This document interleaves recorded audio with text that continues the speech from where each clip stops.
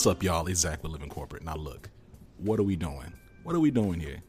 If you're with somebody who hasn't listened to the podcast before, you go ahead and lean over and tell them. If you by yourself in your car, at a bus stop, on a train, on a plane, whatever, I can tell you myself. Living Corporate seeks to amplify and center underrepresented, marginalized, underappreciated, underestimated voices in the workplace. We do that through having authentic, available, and candid conversations with Black and brown thought leaders of all types of varieties on this platform, right? I'll talk to y'all some about this before. I came up, I didn't have a lot of family members who could teach me the game and teach me how to navigate these spaces. And so as I kind of put myself out there and would get dismissed or dissed or ignored by people that look like me and people who didn't look like me, every now and then there'd be somebody who would kind of whisper some real talk to me. The goal of this platform is to democratize wisdom and democratize information and insights that we don't often have out loud. We're trying to have all that information available and present here. So that's what we're doing. We're having real talk in a corporate world. And that real talk continues today with our guest, Dr. Tammy L. Hodo. Dr. Tammy Hodo is the president of All Things Diverse, and it's an educational consulting company working with organizations to optimize employee productivity through recognizing the value of diversity, equity, and inclusion. Dr. Hodo earned her PhD from the University of Wisconsin-Milwaukee in Urban Studies with a minor in sociology and specializations in race, class, gender, and ethnicity. Dr. Hodo has provided training to local and national organizations under the umbrella of diversity, equity, and inclusion. She's written course content on implicit biases and microaggressions for the national educational vendor that's being used at hundreds of colleges and universities. So she's certified. Some of y'all, quietly will kind of question our space and, the authenticity of our space because we don't have these Eurocentric, westernized academic accreditations. So don't hate on us, okay? You know what I'm saying? We out here, She's worked with academia over 10 years in a variety of positions, including faculty and university administrator roles. Her most recent administrative role was the director of diversity, equity, and inclusion for a law school where she was responsible for policy development and overall institutional compliance for students, faculty, and staff related to discrimination and harassment. Dr. Hodo recently completed a visiting assistant professor of sociology position at the University of North Florida. Now look, y'all gonna ask me again, why did I take that whole time to read this incredible bio? First of all, because it's fire. Two, because she deserves it. Okay. So with that being said, Dr. Hodo, welcome to the podcast. How are you doing? I'm doing well, Zach. Thank you so much for that phenomenal introduction. And like you said, I'm legit. That's right. So, I appreciate that. And you are right. People tend to marginalize us or question our credentials. Well, mine are legitimate, academic, straight public university, research grounded. So we're good to go. So now let's talk a little bit about your academic focuses and how they inform your work. So you have this PhD in urban studies, like this combination of urban studies with sociology and then specializations in race, class, gender, and ethnicity. Like, how does that inform the work that you do? So what I found out early on, and just full disclosure, let me prefix it with this. So I'm originally from Milwaukee, Wisconsin, and I'm the product of an interracial marriage. So I am biracial, and my parents married in 1962. I'm not that old. Wow, yeah. But anyway, so we grew up realizing, that race was an issue, but grew up very much cloaked in my mother's white privilege. So I went into the military, which is where I had my first real experience with institutional as well as interpersonal racism, which drew me to attend a HBCU, which for those who don't know, Historical Black College University for undergrad, because I needed to surround myself with people who looked like me in a positive space after what I had just experienced in our U.S. military. And I just continued on my academic journey after that. But I realized quickly as I got my master's at a predominantly white institute, as well as my PhD, that there were not a lot of people who looked like me in positions of power, let alone teaching me. When you come from a HBCU, that's what you see, people who look like you, who are teaching you, who are rather hard on you because they know how society is going to treat you. And so they're not, you have to know what you know before they allow you to graduate. So that kind of piqued my interest when I got to the university at the doctoral level. And again, I began to see not a lot of people who look like me. Now, I can kind of maneuver between Hispanic and African American community because sometimes people aren't really sure what I am, which works to my advantage. And what I did was I began to look around and again saw that lack of diversity in faculty. And I decided, I'm really interested in what their experiences are, because I always thought you have a PhD, which is the highest academic degree you could possibly obtain. And this was rather naive of me, that you've shown basically that, I'm American, I've bought into the ideal of education and, I'm qualified and I'm here. So at the university I did the study at, there were out of 1,000 tenure track faculty members, there were only 65 that were Hispanic, African American, or Caribbean. Wow. So I set out to basically interview them about their experiences, and how the climate and culture was at this predominantly white institute. And it was rather amazing and disheartening in many ways. I had some faculty members, I found out really that representation matters. If they were in a department where they were not the sole person of color, they seemed to fare better and they felt a sense of camaraderie. Right. And then in other departments where they were the sole person of color, oftentimes they felt like they were being alienated and isolated and really used more as a token, for when we need to have these conversations about diversity, or if there's a racial incident on campus, then all of a sudden you want to speak to me. But other than that, you really don't want to interact with me. It's interesting, and kind of going back to the top of what you said, you talked about the fact that you first experienced, individual and institutional racism in the military. And I find that curious because there are plenty of folks who would say that the military is a space where, I don't want to say colorblind, but they will say that, that actually reinforces meritocracy, that the military is a true meritocracy. So can you talk a little bit more about your experiences in the military and kind of what that meant? Because it does seem to fly in the face of a lot of claims when people kind of characterize the military as a race-neutral place. Right. So so I went in right after high school because I knew I was not prepared for college, like maturity-wise. I would have partied right on out. But you have to know yourself, and I did know that about myself. And both of my parents had served in the military, and so I went in. And again, growing up in a predominantly white space in Milwaukee, which is the third most segregated metropolitan city in America, but we did grow up on the east side of town, the white side of town. I was just really surprised at how overt the racism that I did see was.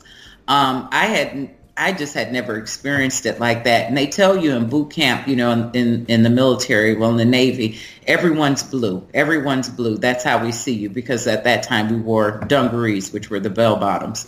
But that wasn't how I was treated. And that's when I realized in America, when you're biracial, you're black. They try. I mean, we saw that with Obama. What do they say? We had our first African American president. That's right. But that man is biracial. I've never met a biracial person who identifies one way or the other, because that takes away half of who we are. Right. But yeah, so I had some experiences in the military that I know had a lot to do with race and sex. It wasn't just even race, it was sex as well. And I was in, during Tail Hook and this Tail Hook scandal. And so we saw a lot of issues surrounding sex, but it was very racialized, and it was not based on meritocracy, in my view, at all. And so I did my 4 years, and that really drove me to the HBCU because of the experiences that I had. Wow.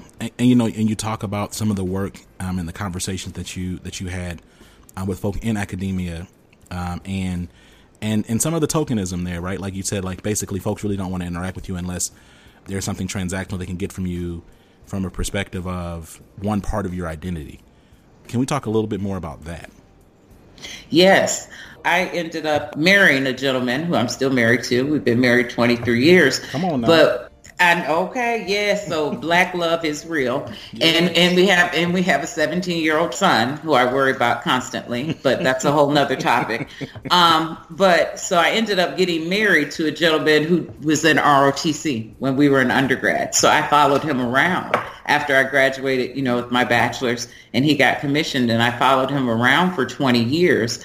And it was just always amazing to me to see, everywhere we went, upon me receiving my PhD, I would teach, whatever the nearest university. So I've taught at the University of Texas, San Antonio. I've taught at Virginia Commonwealth University, some universities in Milwaukee and San Diego and all these other places. And oftentimes I would be the only person of color. And that's fine in one aspect. But when I feel like I'm being used as a token, that's when the problem comes in. And in some departments, I felt like I was totally part of the team, because I would end up in the criminal justice or sociology space. And you study inequality and you deal with the variables of race, ethnicity, and sex and social economic status. But I've also been in some other departments where, again, I've been the only person, and I have totally been made to feel like a token. I've actually had one incident, one school I was at, where I had a colleague who didn't even speak to me.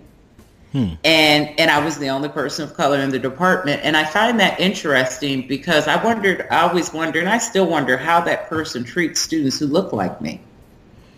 It's concerning. You also talk about in your research and in your larger profile. I read a very quick bio, but you talk about the role that critical race theory plays in the work that you do. Can we talk a little bit about that? Sure. So my dissertation, the paradigm I used was critical race theory, which actually comes out of from legal scholars. And what it was, critical race theory recognizes that racism is not gone in America. And it puts race at the center of your inquiry for your research.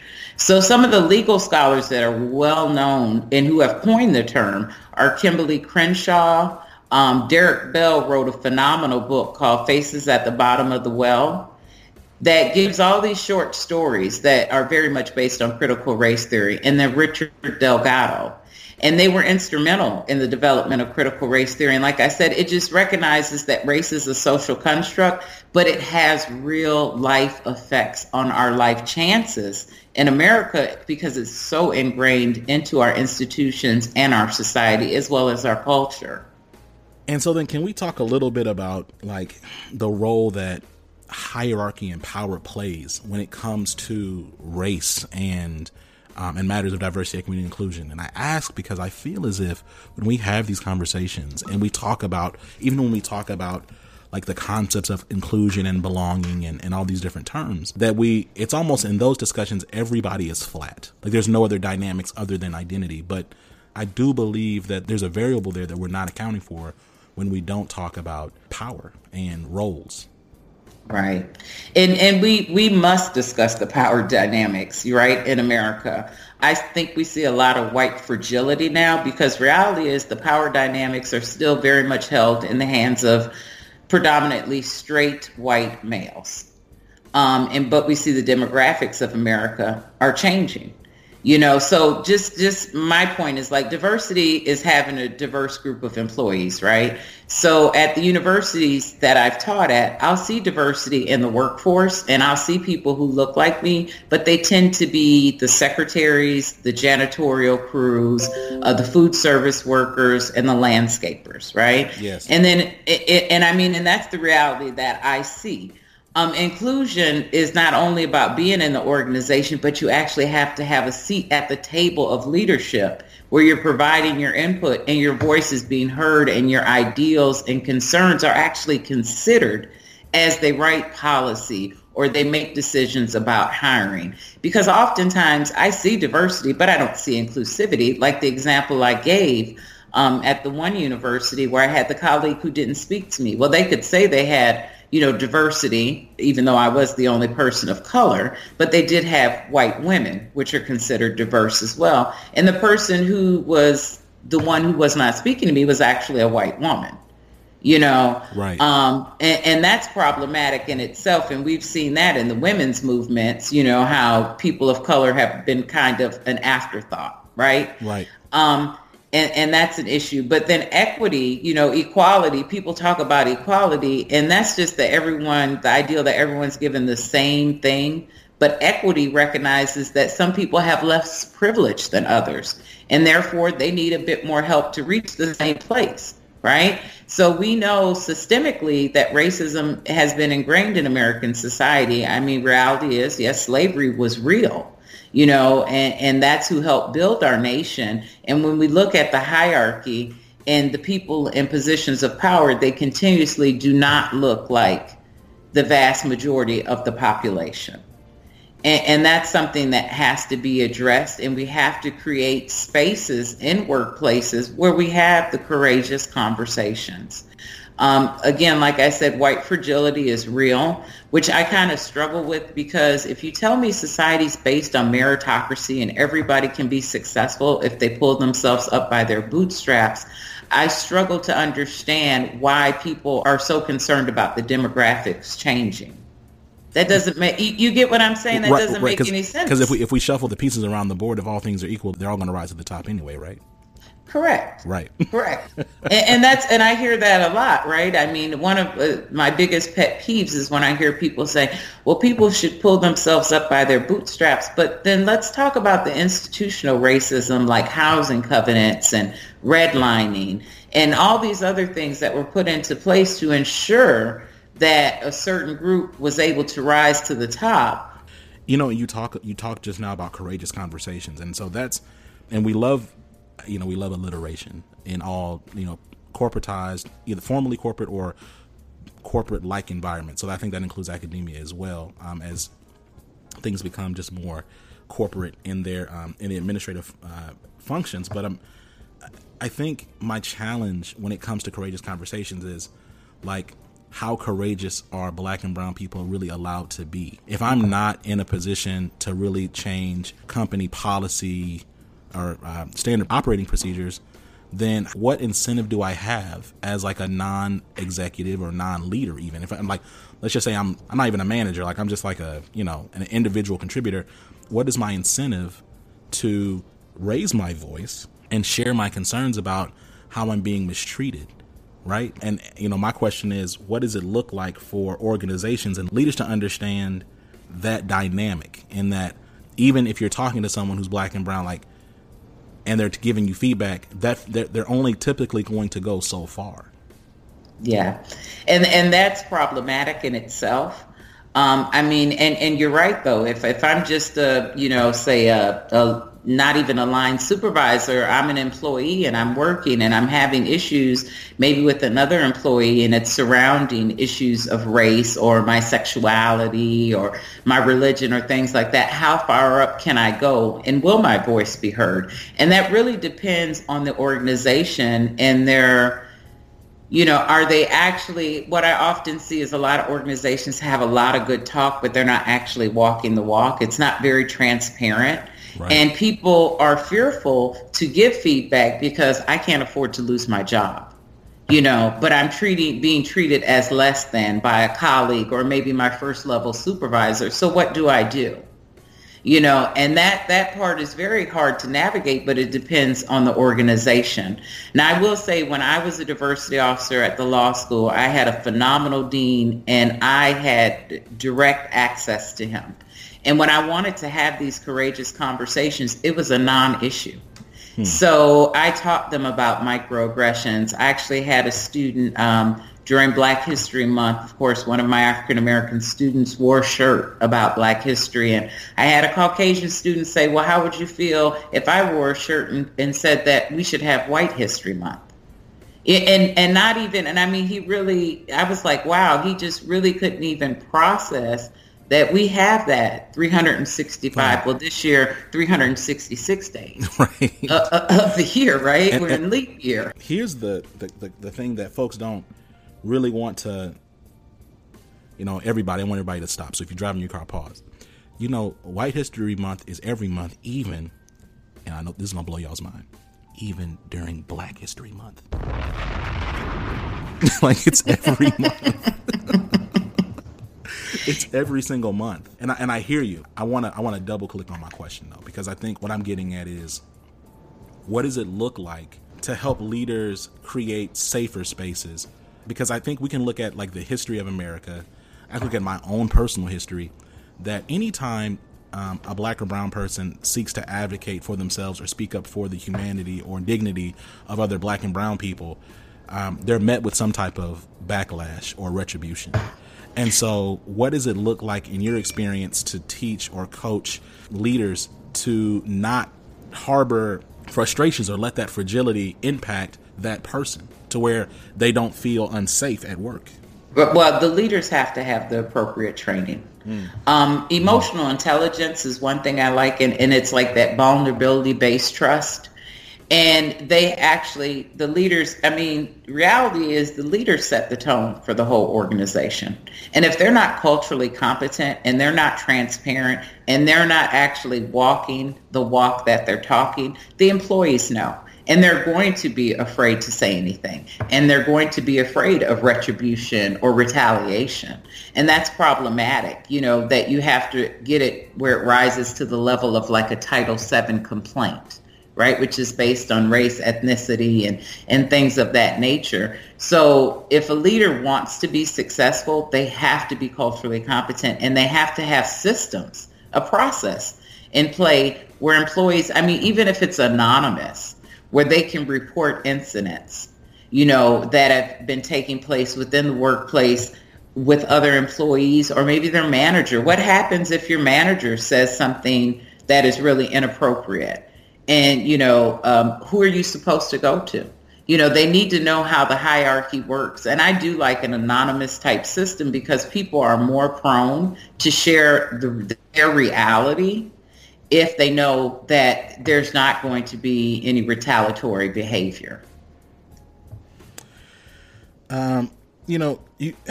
It's 2020, and we're seeing, and we'll continue to see, an influx of Gen Z workers enter the workplace. In what ways do you anticipate organizations will need to continue to create equitable and inclusive workplaces for this new generation of folks coming in? Well, I tell you what, Gen Z gives me a lot of hope because like when I think about sexuality, they recognize the fluidity of it. They're not as concerned with the labels, as past generations have been. But I think that corporations are going to have to, right now we have up to 5 generations in the workplace.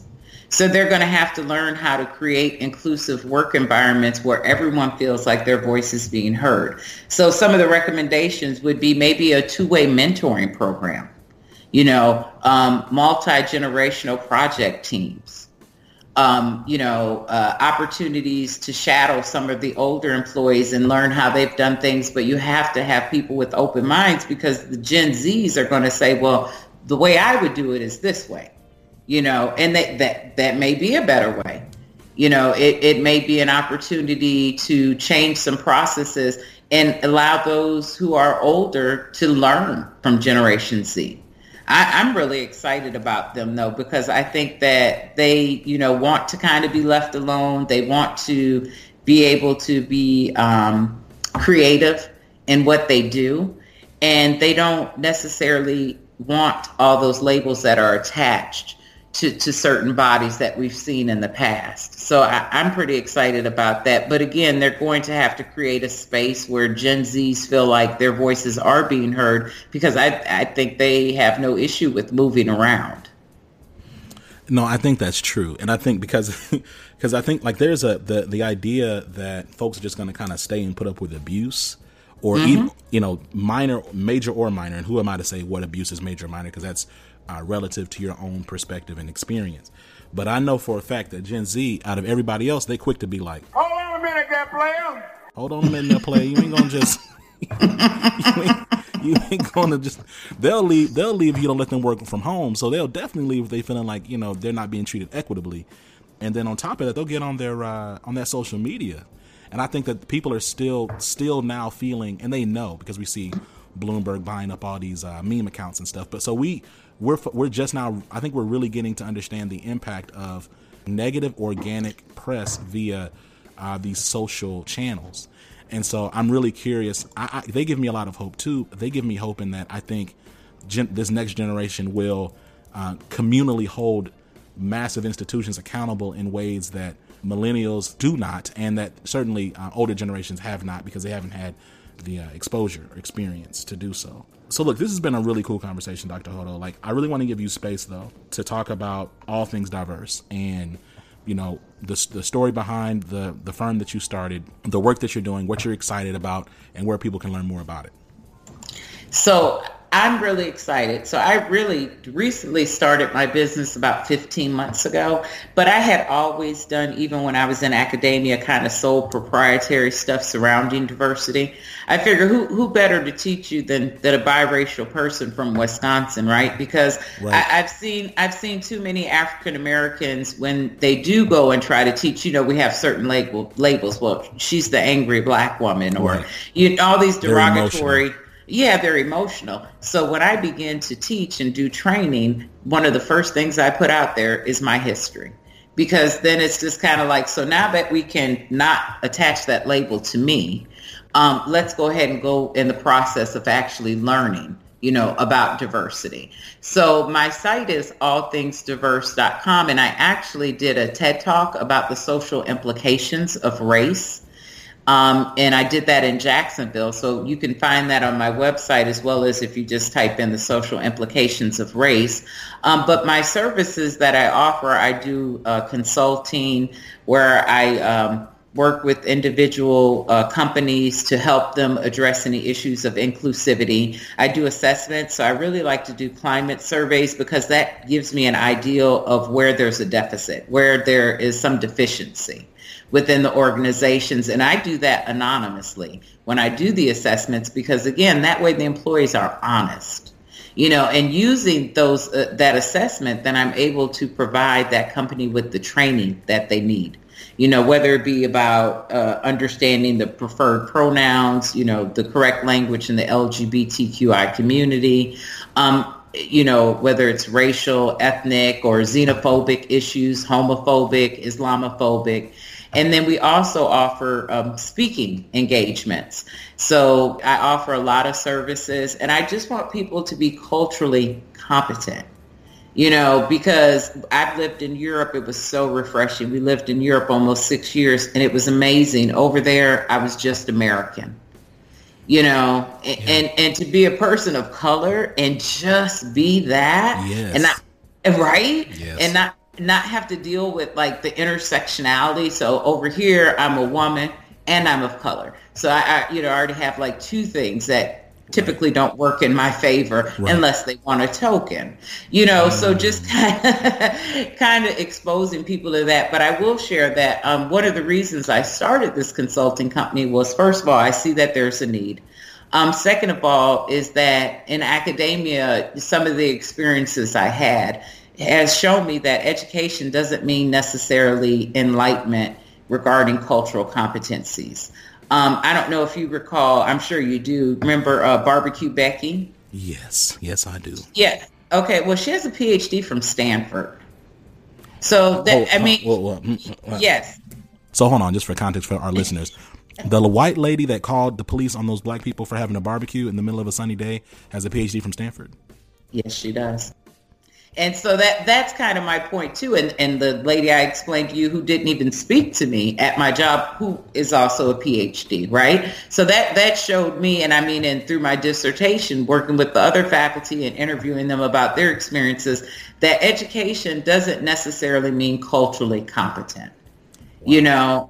And I've seen that, you know, and it's like, so that's one of the reasons I started this company too, is because education may mean enlightenment, but it depends on what topics. You're absolutely right. Now, I think it's just intellectually dishonest, or maybe it's lazy, or maybe it's both, to presume that like just because someone has a high degree from a white institution, that then makes them fluent in the matters of historically marginalized people, right? Right. So like slave labor was used in building a lot of those colleges. A lot of those colleges still pay homage to and honor and have buildings and statues, and they're being taken down slowly. But to white supremacists and white nationalists and Civil War veterans. So I think it's a gap and it's a leap in logic, or just it's illogical really to say, well, this person has a degree from Harvard or this person has a degree from X, Y, and Z. So how could they be racist? And I think I think it also like it's also a drive to kind of absolve or distance white folks from the reality that racism it crosses a bunch of different sub-demographics. It's not just something that like is some type of pandemic in the South in like some country town in Arkansas. Like it's far-reaching, right? Like you can be anybody, you can be anti-black and have any type of background or education. You can, and I mean, you could be married to an African American and be Caucasian and still have racist tendencies. Okay, so don't get it twisted. Don't get it twisted. But I mean, but that's just like those. So we moved to the location we're at now from Richmond, Virginia. So I'm driving to Virginia Commonwealth University, which I enjoyed working there. But I'm driving down Jefferson Davis Parkway, going to teach about the social context of African American families in urban sociology, where we deal with the variables of race, class, gender, and ethnicity. It's symbolic terrorism. Right? Because I'm driving by all these monuments, which I knew were not erected until after slavery and the failure of Reconstruction. So what were they put up for? It's symbolic terrorism. The city I live in now, we have a Robert E. Lee High School, 99% black. I lived in Europe for 6 years. Guess what? In Germany, there is no Adolf Hitler or Third Reich monuments, right, let alone schools. Right. You're not gonna you're not gonna have no Third Reich Academy. Right. Right. In Germany. And I think that is like the biggest, and like, you know, we talk about it from time to time, but even like Baldwin and other folks talked about it too. Like America is it's just so curious and just so insidious in how deep down we don't believe we were wrong. Right now, we're seeing a new phenomena we're seeing an ever-growing phenomena rather. In Germany, there is a increase in white nationalist Nazism or neo-Nazi behavior, and so that's something that I think is starting to be reported on more, but still underreported. But the reality is, they don't center their identity or have some, you know, there's not a formal or like recognition or idea that, you know, these ideas were just different. They classify them and have called them deplorable, because that's what they are. But I don't know. I'm curious as to when or if that will ever happen on a formal federal scale in America. I don't know that it will ever happen. I'm always amazed, though, how when we talk about reparations, how everyone else who has been marginalized in America got something. Now, not to say they got good stuff, right? Right. Because we know the natives, all the land was taken from them, put them on reservations that, like, you can't even grow anything on. Correct. So, you know, but, you know, they got something. Not to say it was grand. Right.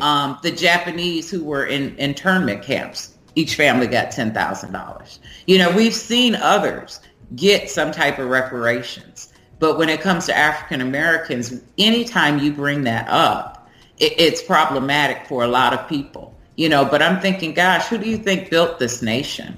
You know, I mean, how much, you know, or that's just like the conversation of pull yourself up by your bootstraps. Or, you know, when we talk about affirmative action, statistically, white women have been the primary benefactors, number one. Number two, when we look at the universities, we don't talk about legacies when we talk about affirmative action. We don't. But those are the biggest recipients. Exactly. And guess what? Most of our ancestors couldn't even go to those schools until the 60s, right? When we talk about creating generational wealth, we don't talk about the Federal Housing Administration implementing housing covenants and redlining. So you had these veterans come back from World War II and the Korean War who could not utilize their benefit to use their VA home loan because they were locked into low-income black areas, even though they had served right beside their white peers who were able now, with the help of urban renewal grants, you know, to go out into the suburb in this utopia of shopping centers and, you know, A1 schools, but their peers who had also served with them could not do the same. I mean, so we're not even starting out on the same footage. And that's the reality that I think a lot of people fail to understand. They say, well, slavery ended, at this time. Well, yeah, Jim Crow didn't end, until the civil rights movement. And all that's happened is now we have James Crow, and he's in a suit and a tie. And he's still writing these policies that are very, impactful negatively to our community. I mean, you look at the criminal justice system and the rate of mass incarceration and the disparity between crack and cocaine in the sentencing, right? You look at now we have all these medicinal and recreational marijuana facilities. What about all the people who are locked up for that? To this day! I think I agree. I think the challenge that we still have though is, so we're just now, and we're seeing it like in the presidential campaign as we like look at the Democratic nominee, and we have folks who are being held account to their own behaviors. But we're now just getting to the point where we can acknowledge systemic racism. But I still think there's a huge disconnect between folks in power saying we have systemic problems and those very folks not being able to acknowledge their current role today in like perpetuating those same systems, right? So like, and so like when we talk about diversity, equity, and inclusion, and we really want to talk about, equity, it's like you saying, hey, we have more work to do, or getting up on stage where a bunch of people can see you, and like, because a lot of these companies, right, like they'll get up on these stages and these platforms and talk about all these things that need to change, but like rarely ever do, if ever, have I seen someone in an executive position of authority in a major company say, hey, this is what I did wrong, or these are policies and processes that we need to change, and this was the impact because I did not do those things, right? So it's like they want to be absolved, they want to acknowledge, but also be absolved at the same time. And I think the reality is accountability has to come with some of these conversations. If we continue to talk around them or talk about these things, even historically, without also talking about the practical implications of how they're maintained and they still thrive today under the very nose or by the very hands of the people who are just now acknowledging them. I think that's for me, when I think about this work, I anticipate there being like a bit of a split eventually between like who's real and who isn't, because I don't see this next generation of workers being able to put up with or just tolerating the cognitive dissonance of that. You know what I mean? I totally agree with you. Gen Z is not going to put up with that, and cognitive dissonance is alive and well in America. I mean, I don't understand how people don't see it, but I will have people who say, well, racism isn't that's not an issue. It's all based on meritocracy. But didn't we just see like this big college scandal with Hollywood stars and how they were, right? So tell me again about meritocracy, because if I had that money, I would, and my child needed tutoring or whatever, then that's what I would pay for my child to get instead of paying someone else to take the test or change the test for them. So again, tell me about meritocracy, right? I mean, but I think the whole, part of it is guilt and the ideal, like I've had students or people say to me, well, I don't believe in white privilege. And I tell them that's funny because I do. I grew up cloaked in it. And as soon as I left my parents' household, I learned really quick that my mother's white privilege, that didn't transfer to me. And so, they say, well, how can white people be poor if there's white privilege? Anybody can be poor. That has nothing to do with white privilege. But the negative connotations that are associated with black and brown bodies as soon as we walk into the room, white people don't have to address that. That's part of white privilege. Regardless, I think you may recall a couple years ago, I think Oprah was somewhere overseas. It may have been Switzerland, and she wanted to look at it. Get in that store. Right. And wanted to look at the handbag, and the woman told her, because she did not know who she was, that she wouldn't take the bag down because she knew that she really could not afford it. See, those are the connotations. That's what's attached to our bodies, and that's problematic in itself. But even though if you're a low income white person, that assumption is not made when they see them, and that's part of white privilege, and that's what I try to get when I teach, to get my students to understand, because they'll say, well, no, I was poor or I didn't. It's still like, yeah, but you still had privilege, and you still do have privilege. And how about you use that privilege to be an ally Why don't you, when you see something, why don't you pull that person aside who's done something wrong to someone in a marginalized community and have a conversation with them? Ask them, how do they think they would feel if that had happened to them? Explain to them what microaggressions are. Explain to them, what you observed and how it would make you feel. And that's what we need. We actually need allies. And I think we got to have you back on to talk about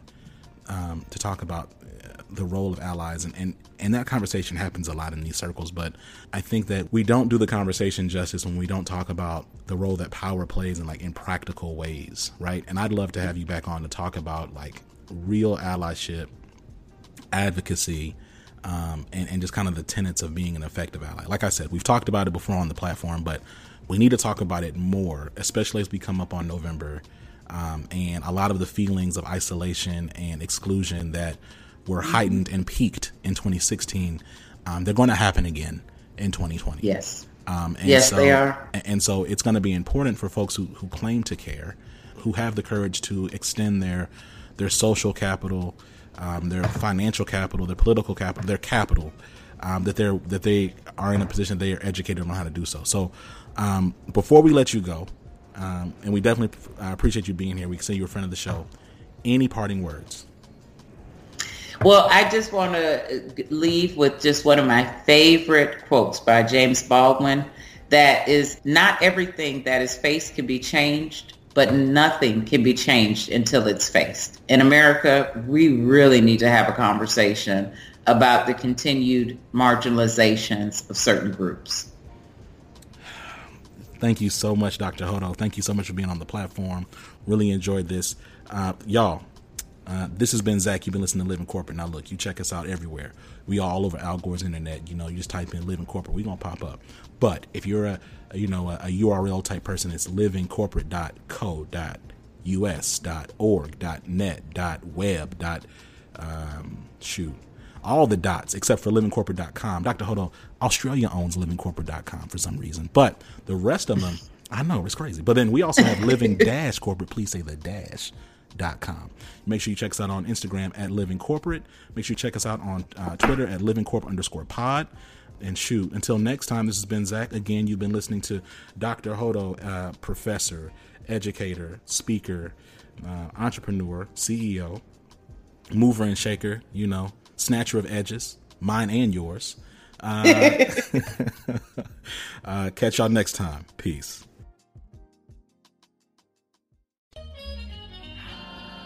Living Corporate is a podcast by Living Corporate LLC. Our logo was designed by David Dawkins. Our theme music was produced by Ken Brown. Additional music production by Antoine Franklin for Musical Elevation. Post-production is handled by Jeremy Jackson. Got a topic suggestion? Email us at livingcorporatepodcast@gmail.com. You can find us online on Twitter, Facebook, Instagram, and living-corporate.com. Thanks for listening. Stay tuned.